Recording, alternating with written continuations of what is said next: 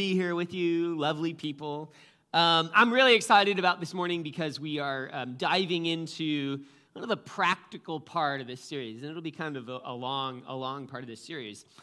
My goal through the upcoming weeks is to invite you to become everyday disciples. That's kind of like my biggest priority as a pastor, that we would be a church of disciples.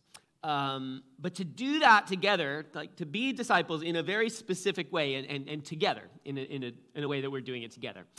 We've talked before, if you've listened to me preach, or you were around last year when we did another series on discipleship. We've talked before about the importance of discipleship and how a Christian life that doesn't involve, and this is my opinion, but I think it has a lot of biblical support, a Christian life that doesn't involve a specific commitment to being a disciple, I don't want to say is not what it should be, but it certainly is not what it could be. I think we have an invitation, and a good invitation to be disciples, and that's an invitation to a fulfilling life of following Jesus. I think discipleship is essential to that. See, a disciple is a person who has committed themselves to actually living a kind of life that is in keeping with the teachings of their teacher, right? Because Jesus was, before he was anything, he was known as rabbi, right? As a teacher in his culture, because he went around teaching people not just what to think, but also a way to live that was in keeping with what he was teaching them about what is true. A disciple is a person who has accepted that following Jesus will involve a degree of discipline. You hear discipline and discipleship, how those are related words? It's because they are. Discipline, by which I mean intentional practices built into the rhythms of our life. That's what a disciple is, a person who has believed something about who Jesus is and then organized their life around practices of expressing what they believe to be true about Jesus.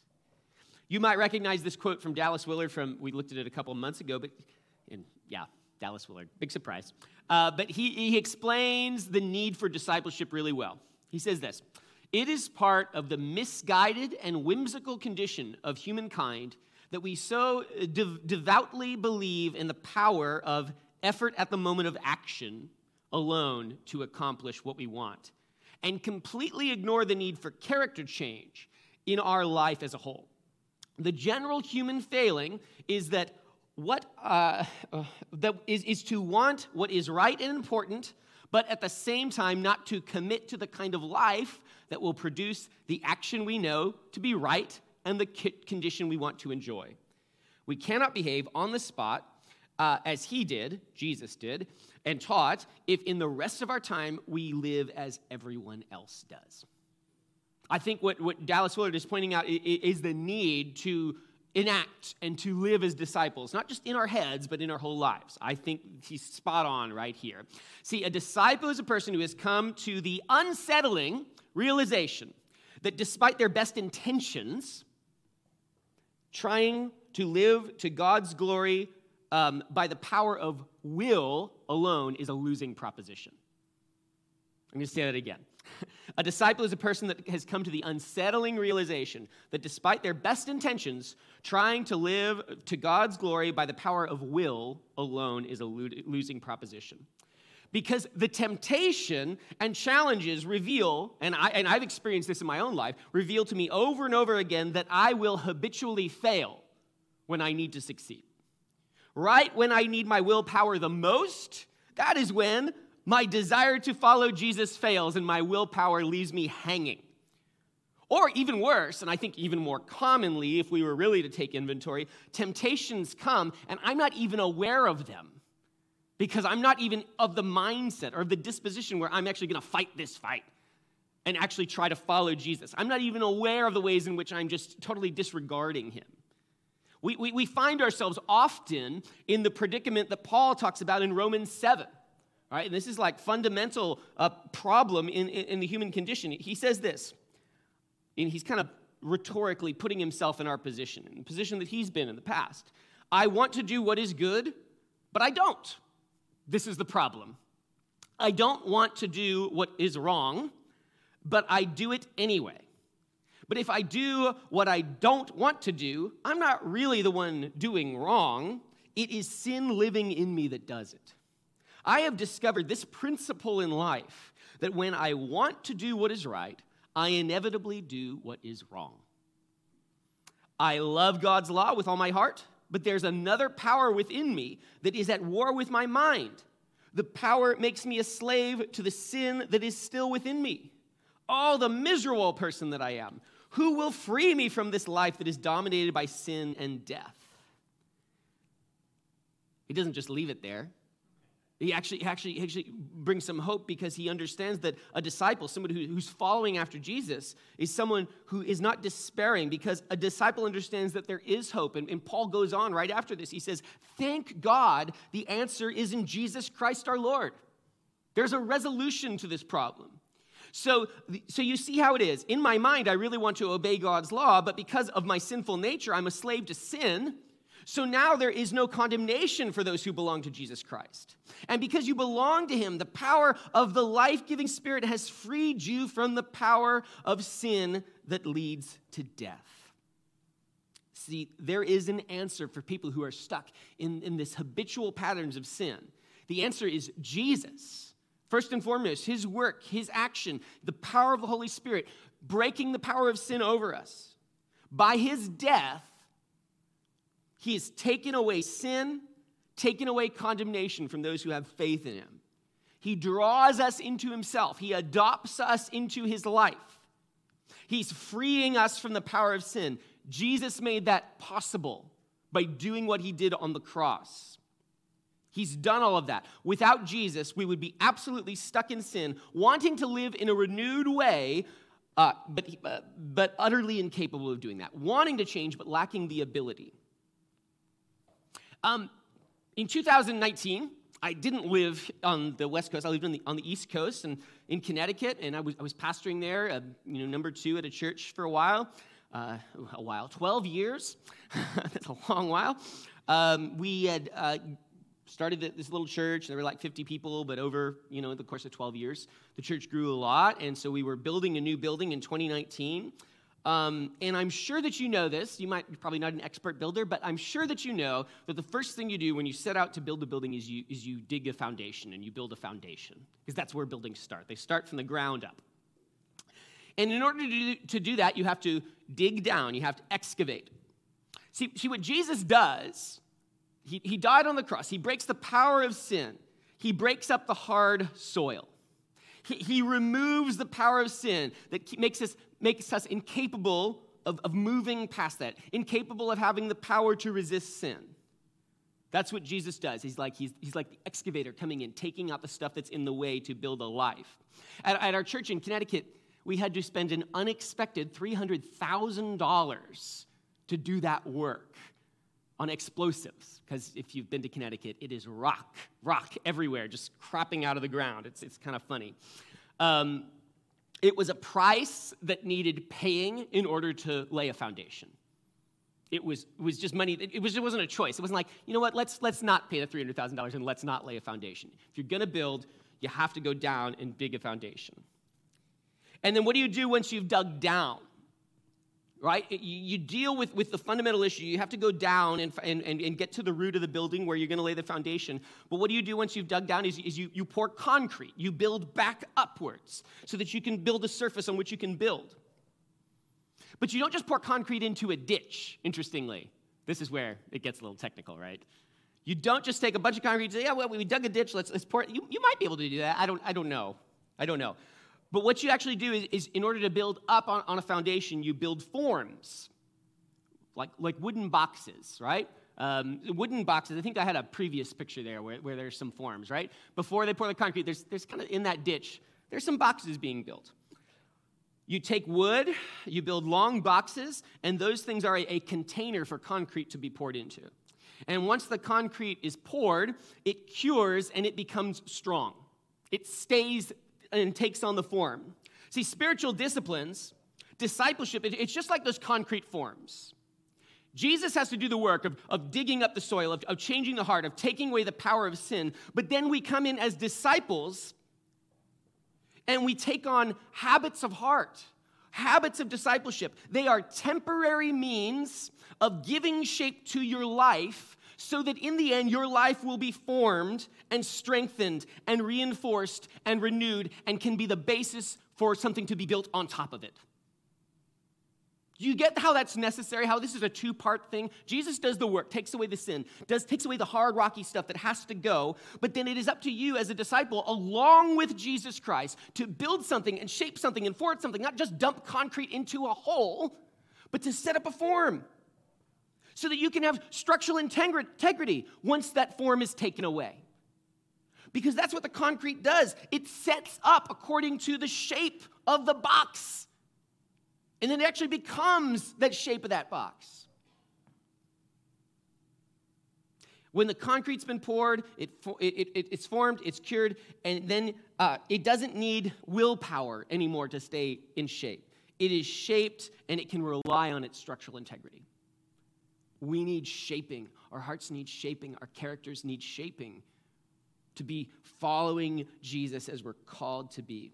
I like how John Ortberg puts it. He's a pastor. I think he's in California. He says habits or disciplines, right? Because disciplines and habits, I think we can use interchangeably, are ways that we delegate power to our bodies. I love that. I love thinking about that. Ways that we delegate power to our bodies, right? Not everything is about my willpower. Not everything in my life is going to be successful by me choosing it in the right moment, because I don't need to do that. I actually need to learn habits where I just teach my body to do the right thing so I don't even have to think about it. Habits are the way we delegate power to our bodies. When we teach ourselves habits, when we take on disciplines, those habits become just a power source for a life in the kingdom of God. We rely on them for strength. We build strength into our bodies, teaching them how to follow after Jesus, to love the things of God. We change our desires, and we do that with like a whole-bodied pursuit of Jesus. But here's the thing that I just can't stop thinking about. This is the thing this is like the heartbeat behind this whole series. We normally think of disciplines and habits as very personal and private things that I do, me and Jesus do. Here's the question, the animating question. What if here at I-90 Community Church, we actually had a shared set of habits, a shared set of disciplines, things that we do together and aim to make part of our culture, things that we all did and things that we could talk about and encourage each other in? What if we did that? I think it would make a huge difference. See, we all get that personal disciplines are the way that we delegate power to our body. And I think that makes sense, right? I think that makes sense to most of us. But if we delegated power to us as the body of Christ, like all of us collectively, I think we would have clarity and unity if we would build our lives around a few shared disciplines. And I think what we would see is that the Lord would do something awesome among us. He'd strengthen our body, give us joy, encouragement, life transformation. I think we would be blown away if we would try this out. And so that's what I'm asking you to do. Because our culture is fundamentally individualistic. It's like at the core of what it is to be an American, is to be an individualist. But I think if you read the New Testament, it's hard to square that with what we see the church, like the way the church plays out in the New Testament. It's just not biblical, this Lone Ranger Christianity. Just me and Jesus, nobody else is involved in this. It's not biblical. Which I think saying something is not biblical is super lame. I'll tell you that, because that's like the internet isn't biblical either. But here we are live streaming, right? I mean, to what degree can you do that? But let me just say it this way. In the Bible, we see that the church is empowered, right? Like, you cannot read the book of Acts and not think, whoo, there's something really special going on. Something that most of us, maybe we've glimpsed in our lives, in our church experience, but for the most part, we probably haven't seen that kind of power and transformation going on. And I think we first of all, we have to give credit to the Holy Spirit, right? Because the Holy Spirit did amazing work in the early church. But I think we also need to recognize the conditions of life that were present in the church at that time. These were people who were living as disciples. So the Holy Spirit was doing a work, but they were also just leaning into discipleship. They were living as disciples. The Holy Spirit was able to shape them because they followed Jesus with their whole selves, and they shared life together, and they encouraged each other on this path. They had habits in their everyday life, things they did together to express their discipleship and to live it out. Hey, what if we tried that? Just take a few steps towards that. And here's the thing, this isn't a guilt trip. I hate it when pastors talk about things not being biblical, because usually it's just a guilt trip. Honestly, just my assessment, my opinion. Take it for what it's worth. Not much. It's not a guilt trip. I'm not saying, hey, see, look at the Bible. We're doing it wrong. We should feel really bad about how wrong we're doing it. I'm saying, look at the Bible. This is the easy way. Let's do it the easy way. Because I've got to tell you, I've been trying to live as a Christian for, 25 plus years, all by myself, and it really hasn't gone that great. It just really hasn't. It really hasn't. And I wonder what's going on. Maybe because this whole me and Jesus thing, just me and Jesus, no one else involved, maybe it's because it is fundamentally flawed. Maybe it's because our individualism is getting in the way of our faith communities actually becoming strong and empowered. Maybe. At this point, I'm willing to test that theory out. Right? All right, because I'm starting to wonder what else there is, right? Guys, it's not let's be disciples and let's do the hard work. Let's do the easy work. Let's do the easy work. It's so hard. It's so hard to try to do it on your own. Because you're just going to rest on your willpower, and you're just going to rest on your own strength. And you're not that strong. But your brothers and sisters might be strong for you when you're not strong. You don't know what to do. The world is complicated. It's hard to discern. How do we live in the greater Western Washington area as disciples? It can be discouraging. It can make you a little paranoid. Let's just do it together and encourage one another and figure it out together. I think the Holy Spirit, if we were committed to this kind of life, like understanding what we know clearly about what we're called to, and then just pressing into those things and doing it together and encouraging one another, I think something good might happen. And I want to try it. Let's take the easy road. Let's go together. So with that said, here's the first thing.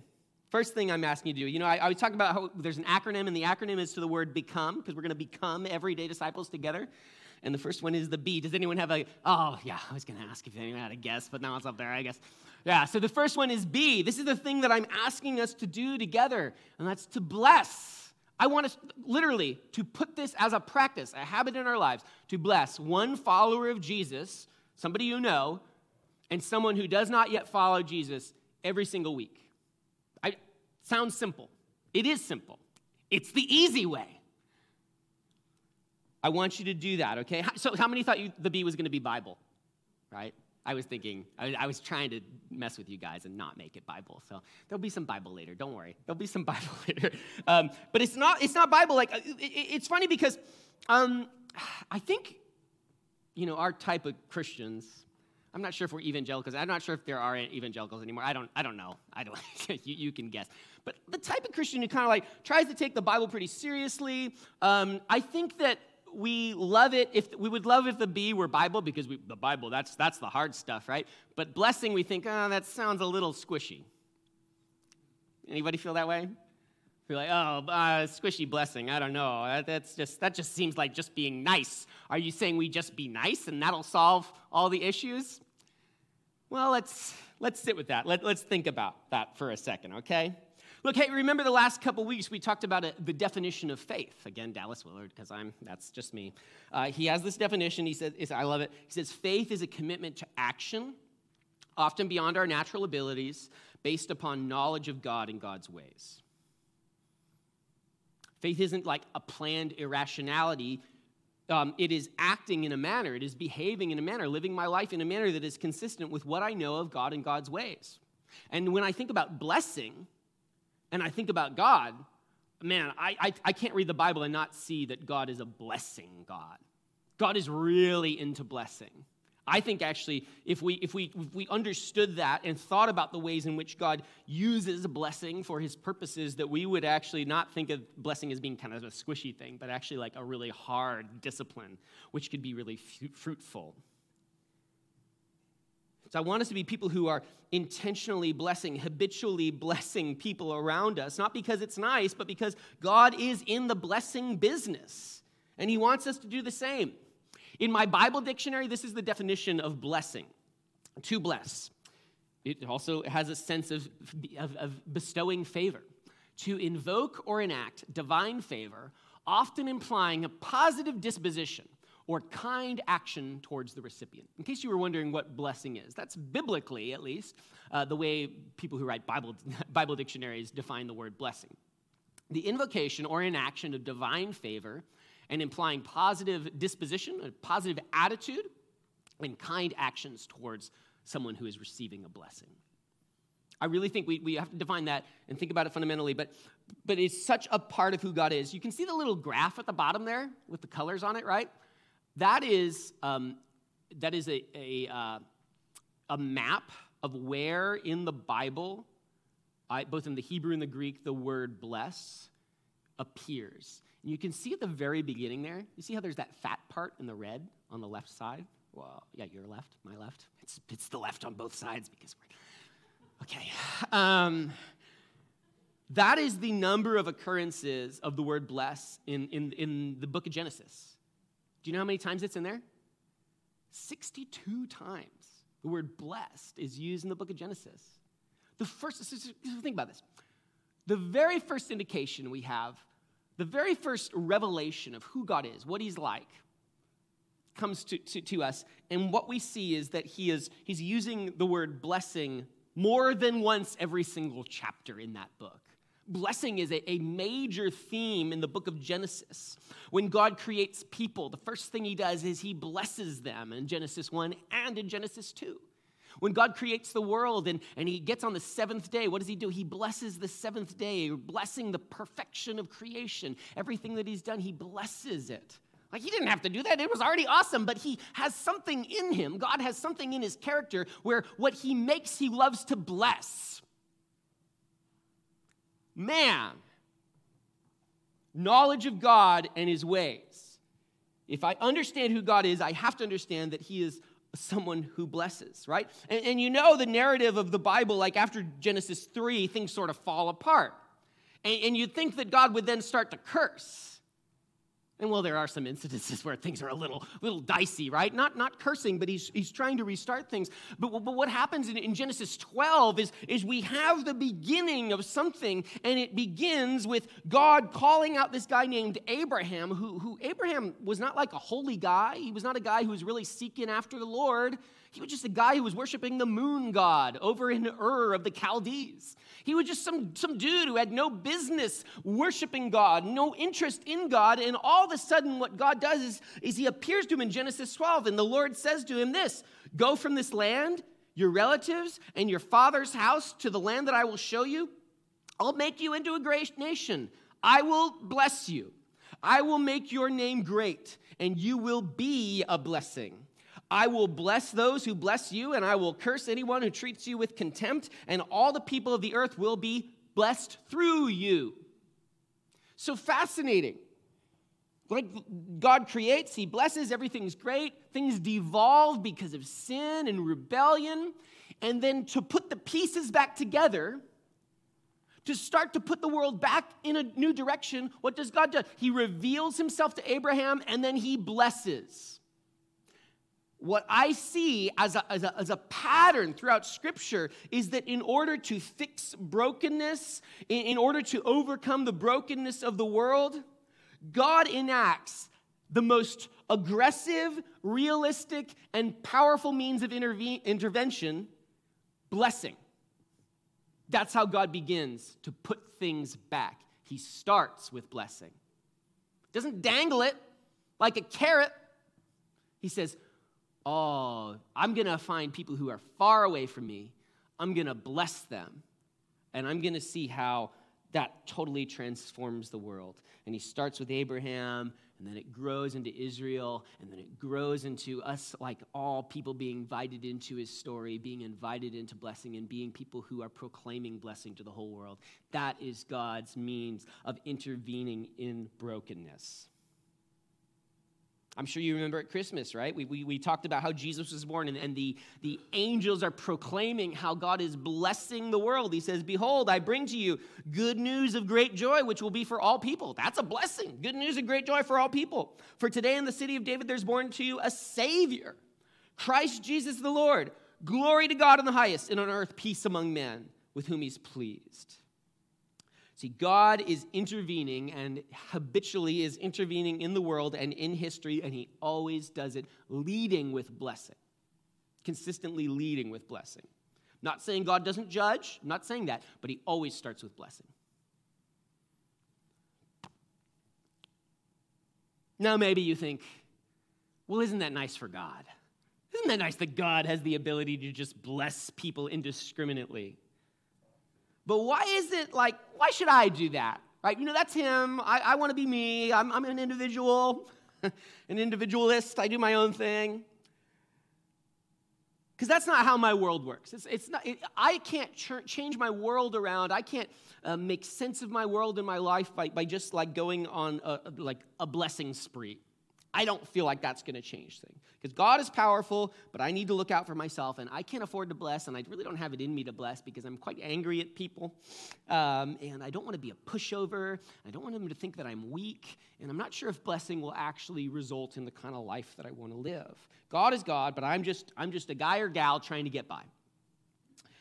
But friends, I really just have to believe, and I think it's not just in Genesis, but all throughout the books of the Bible, that we are called to be people who are becoming like God, called to be people who are becoming like Jesus, called to be students of our teacher, disciples, living the kind of life that he lived and prescribed and taught. Jesus has asked us to do the work of shaping our character, to become disciples, to become like him, to become like God. Disciples are people who are becoming like their teacher. There's no other definition. And our fears about blessing, people who enact God's blessing, I think are unfounded. Because I think that what is consistently taught in the Bible, especially in the epistles, is that this Paul's letters, right, that are kind of edifying the church and teaching them how to be. We really find that there is an understanding with Paul and Jesus and Peter and all the writers of Scripture that this stuff really works. Being people of blessing actually really works. Doesn't make you a pushover. Doesn't make you weak. It actually is the way that you overcome. It's actually the way that you have victory and peace and joy in life.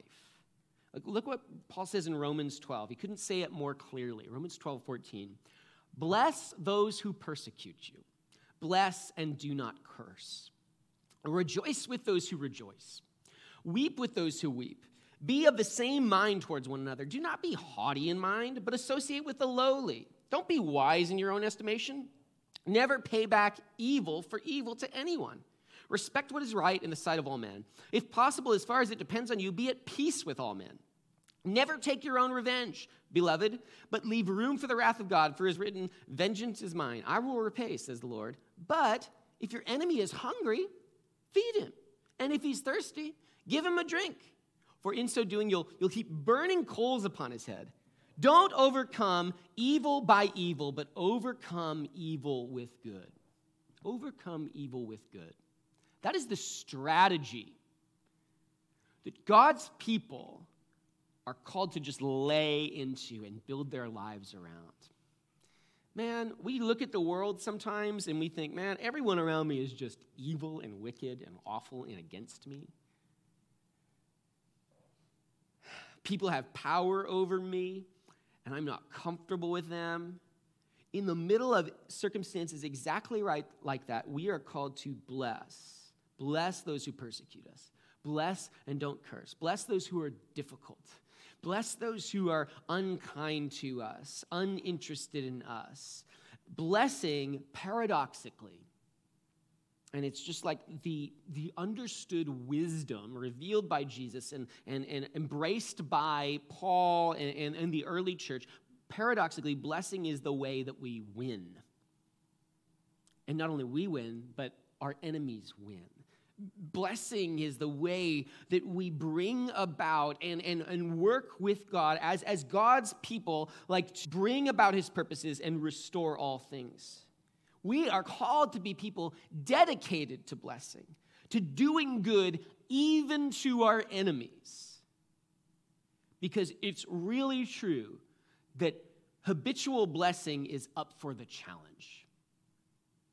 Because God knew that the way to put the world back together from the beginning was to bless it. Blessing is God's strategy for restoring the world.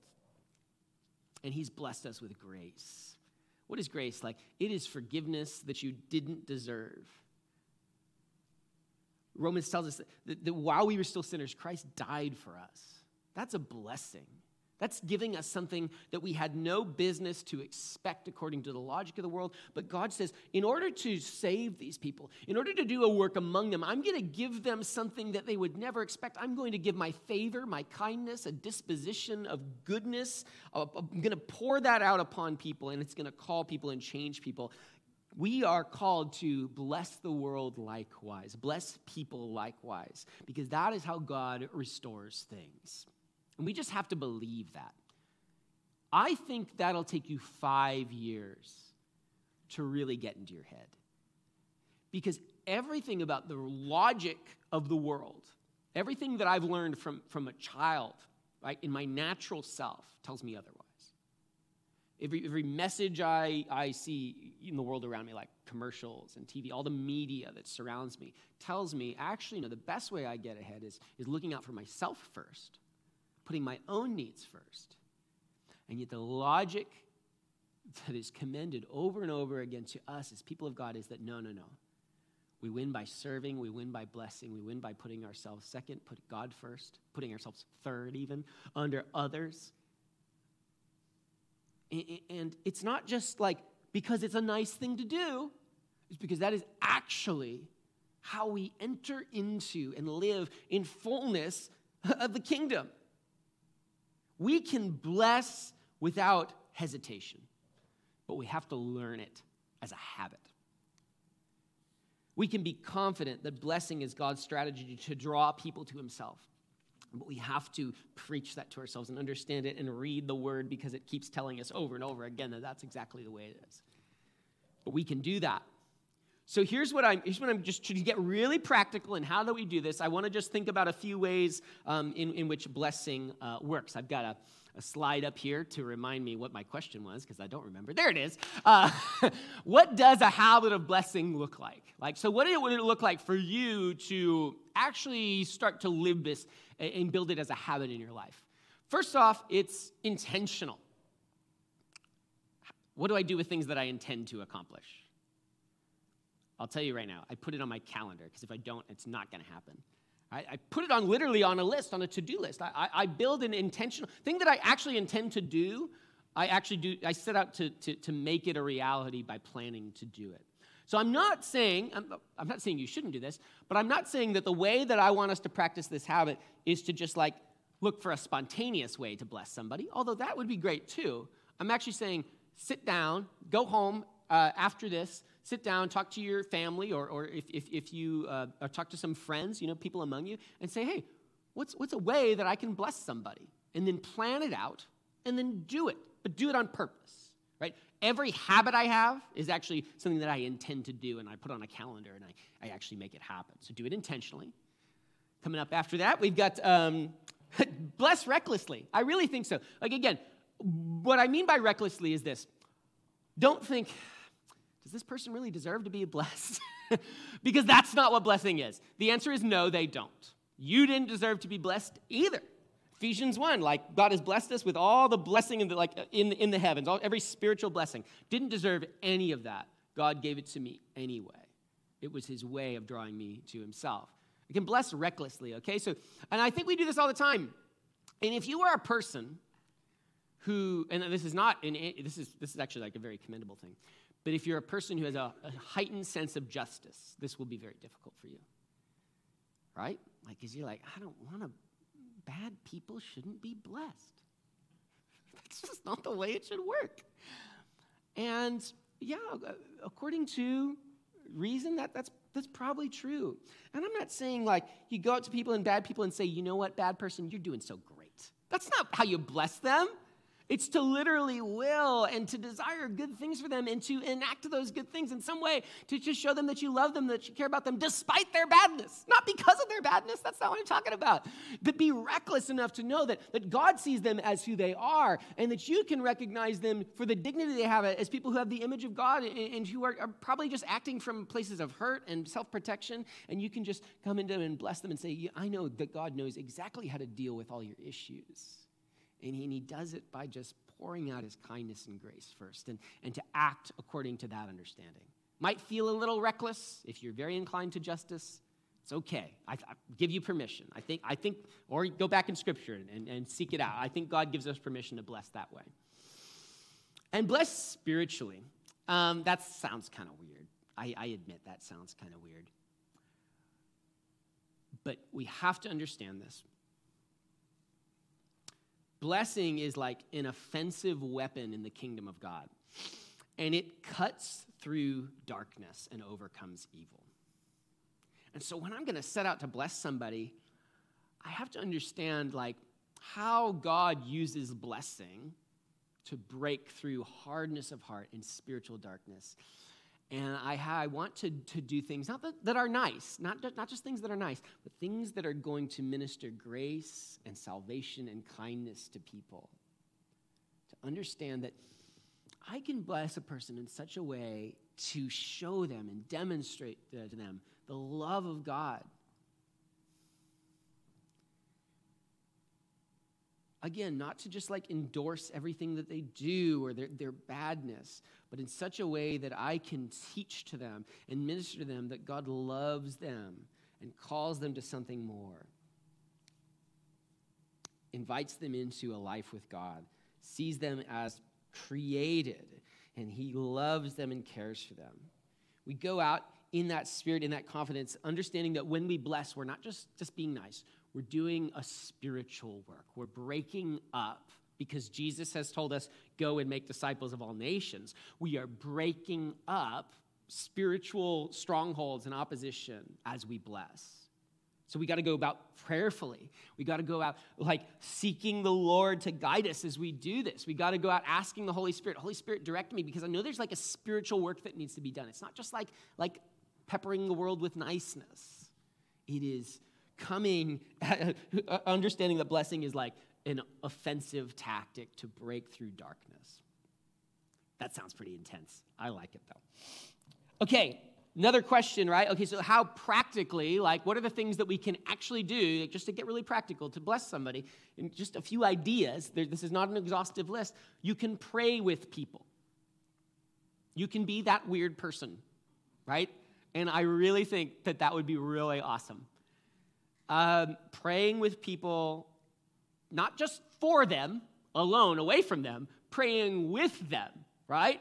Enacting the favor of God, no matter what messed up stuff is going on in their life. Because God knows how to deal with that stuff.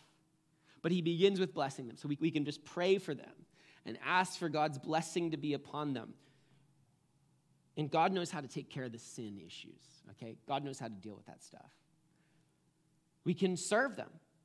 We can actually just look at like go to your neighborhood, look around. Who needs help? And go and help them. Knock on their door. Be the weird person. Break the Seattle freeze. The Seattle freeze is lame. Be the Seattle sun. It's like a July day, right? July, and that's it. No other days. Be the person who goes and melts away the iciness. Go and serve people. Find an elderly person in your neighborhood who needs help. Knock on their door. Say, can I clean up your yard? Can I take your trash out? Can I just talk to you and care for you? Can I find a person who clearly is down and out or hurting or alone looking and just start a conversation? Just serve people in any way. And again, as you're going out doing this, like praying with the Lord. Lord, show me the things. Show me the ways that I can pray with and serve people. And then just like love people. Listen to them and care about them. Listen to them and care about them. Loneliness is an epidemic. it's a health epidemic. I mean, there's like more research coming out all the time, especially in light of, I don't know, things that have happened the last couple of years. I don't know what, But there's been a lot of social dislocation and loneliness, and it's causing major health problems, and we have a loneliness epidemic. I was talking to, Sean, I'm telling a story. I'm telling your story. I don't think you'll mind. Sean was telling me that, like, his daughter works at Starbucks at the drive-thru, and, like, people will come, and it's like a confession booth. Like, people will just pull up, be like, here's your drink. My friend just died. And it's because people are so lonely. They don't have anybody to talk to. Because, like, everybody's so busy and so consumed with work, right? And people just neglect their souls habitually for a whole lifetime. And that just breaks out of people. And it turns into all the ugliness and sin and stuff that we see in the world. Like, God is calling us to be people who break through that stuff with love. With love. Attention. I've got a 4-year-old. She's always seeking attention. Because she's the fourth child, right? So, there's a lot going on. But she's so, she just wants attention all the time, which I just have to remind myself, that's because she just wants to know love. And whether you're 4 years old or 40 years old, it's all the same. Everybody wants to know that they're loved and cared for. And we're called to be people just like Abraham who are a blessing to the nations. God loves Abraham. He reveals that to him. He cares about him. He gives him time and attention and revelation and blesses him. And then he calls him to go and bless. And we're called to likewise go out, be people who have received love from God, attention from God that we would never deserve or expect to have.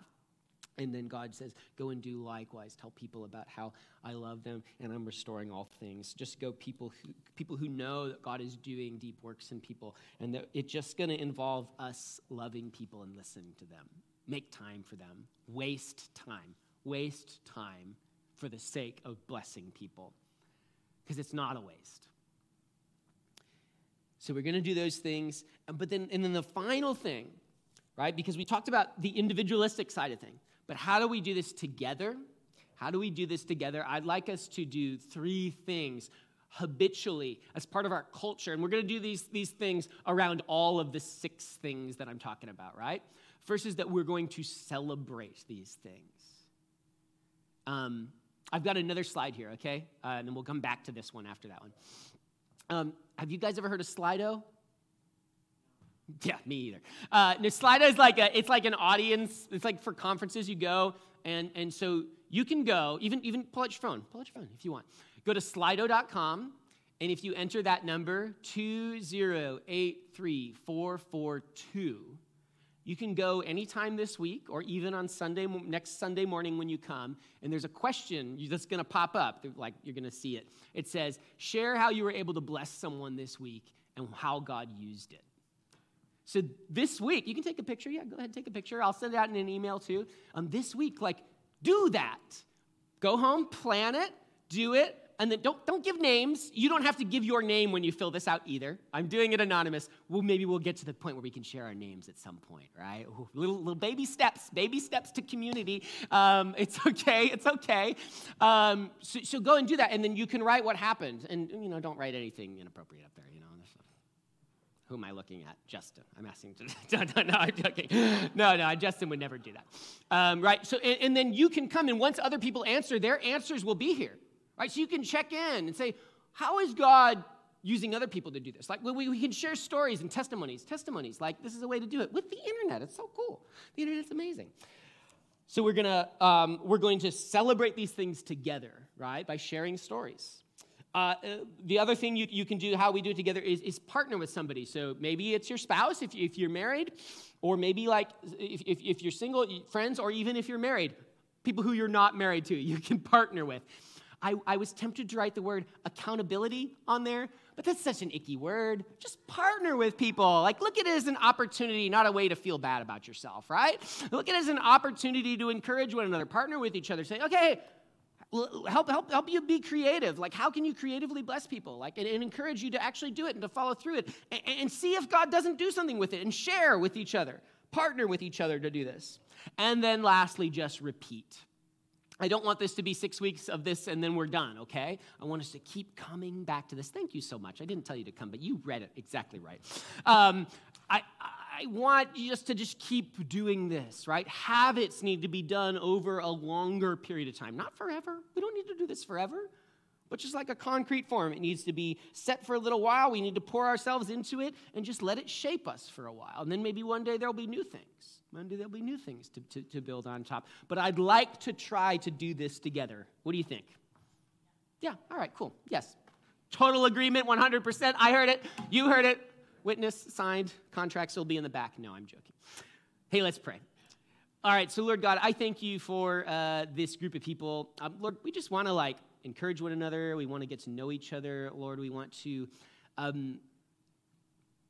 say yes to your Spirit. And we've seen in Scripture that your Spirit moves in groups of people when those groups of people are just like iron sharpening iron, like seeking you and pursuing you together, encouraging one another, Lord. Lord, teach us how to do that together, Lord. Teach us how to be a part of your intervention in the world, Lord. You're dealing with sin, Lord. You're dealing with pain and loss and difficulty and brokenness, Lord. Teach us how to be people who bless, and by bless we mean just go along with you and do the things that you do according to who you've shown yourself to be in your ways, God. Teach us to be those sorts of people, we pray.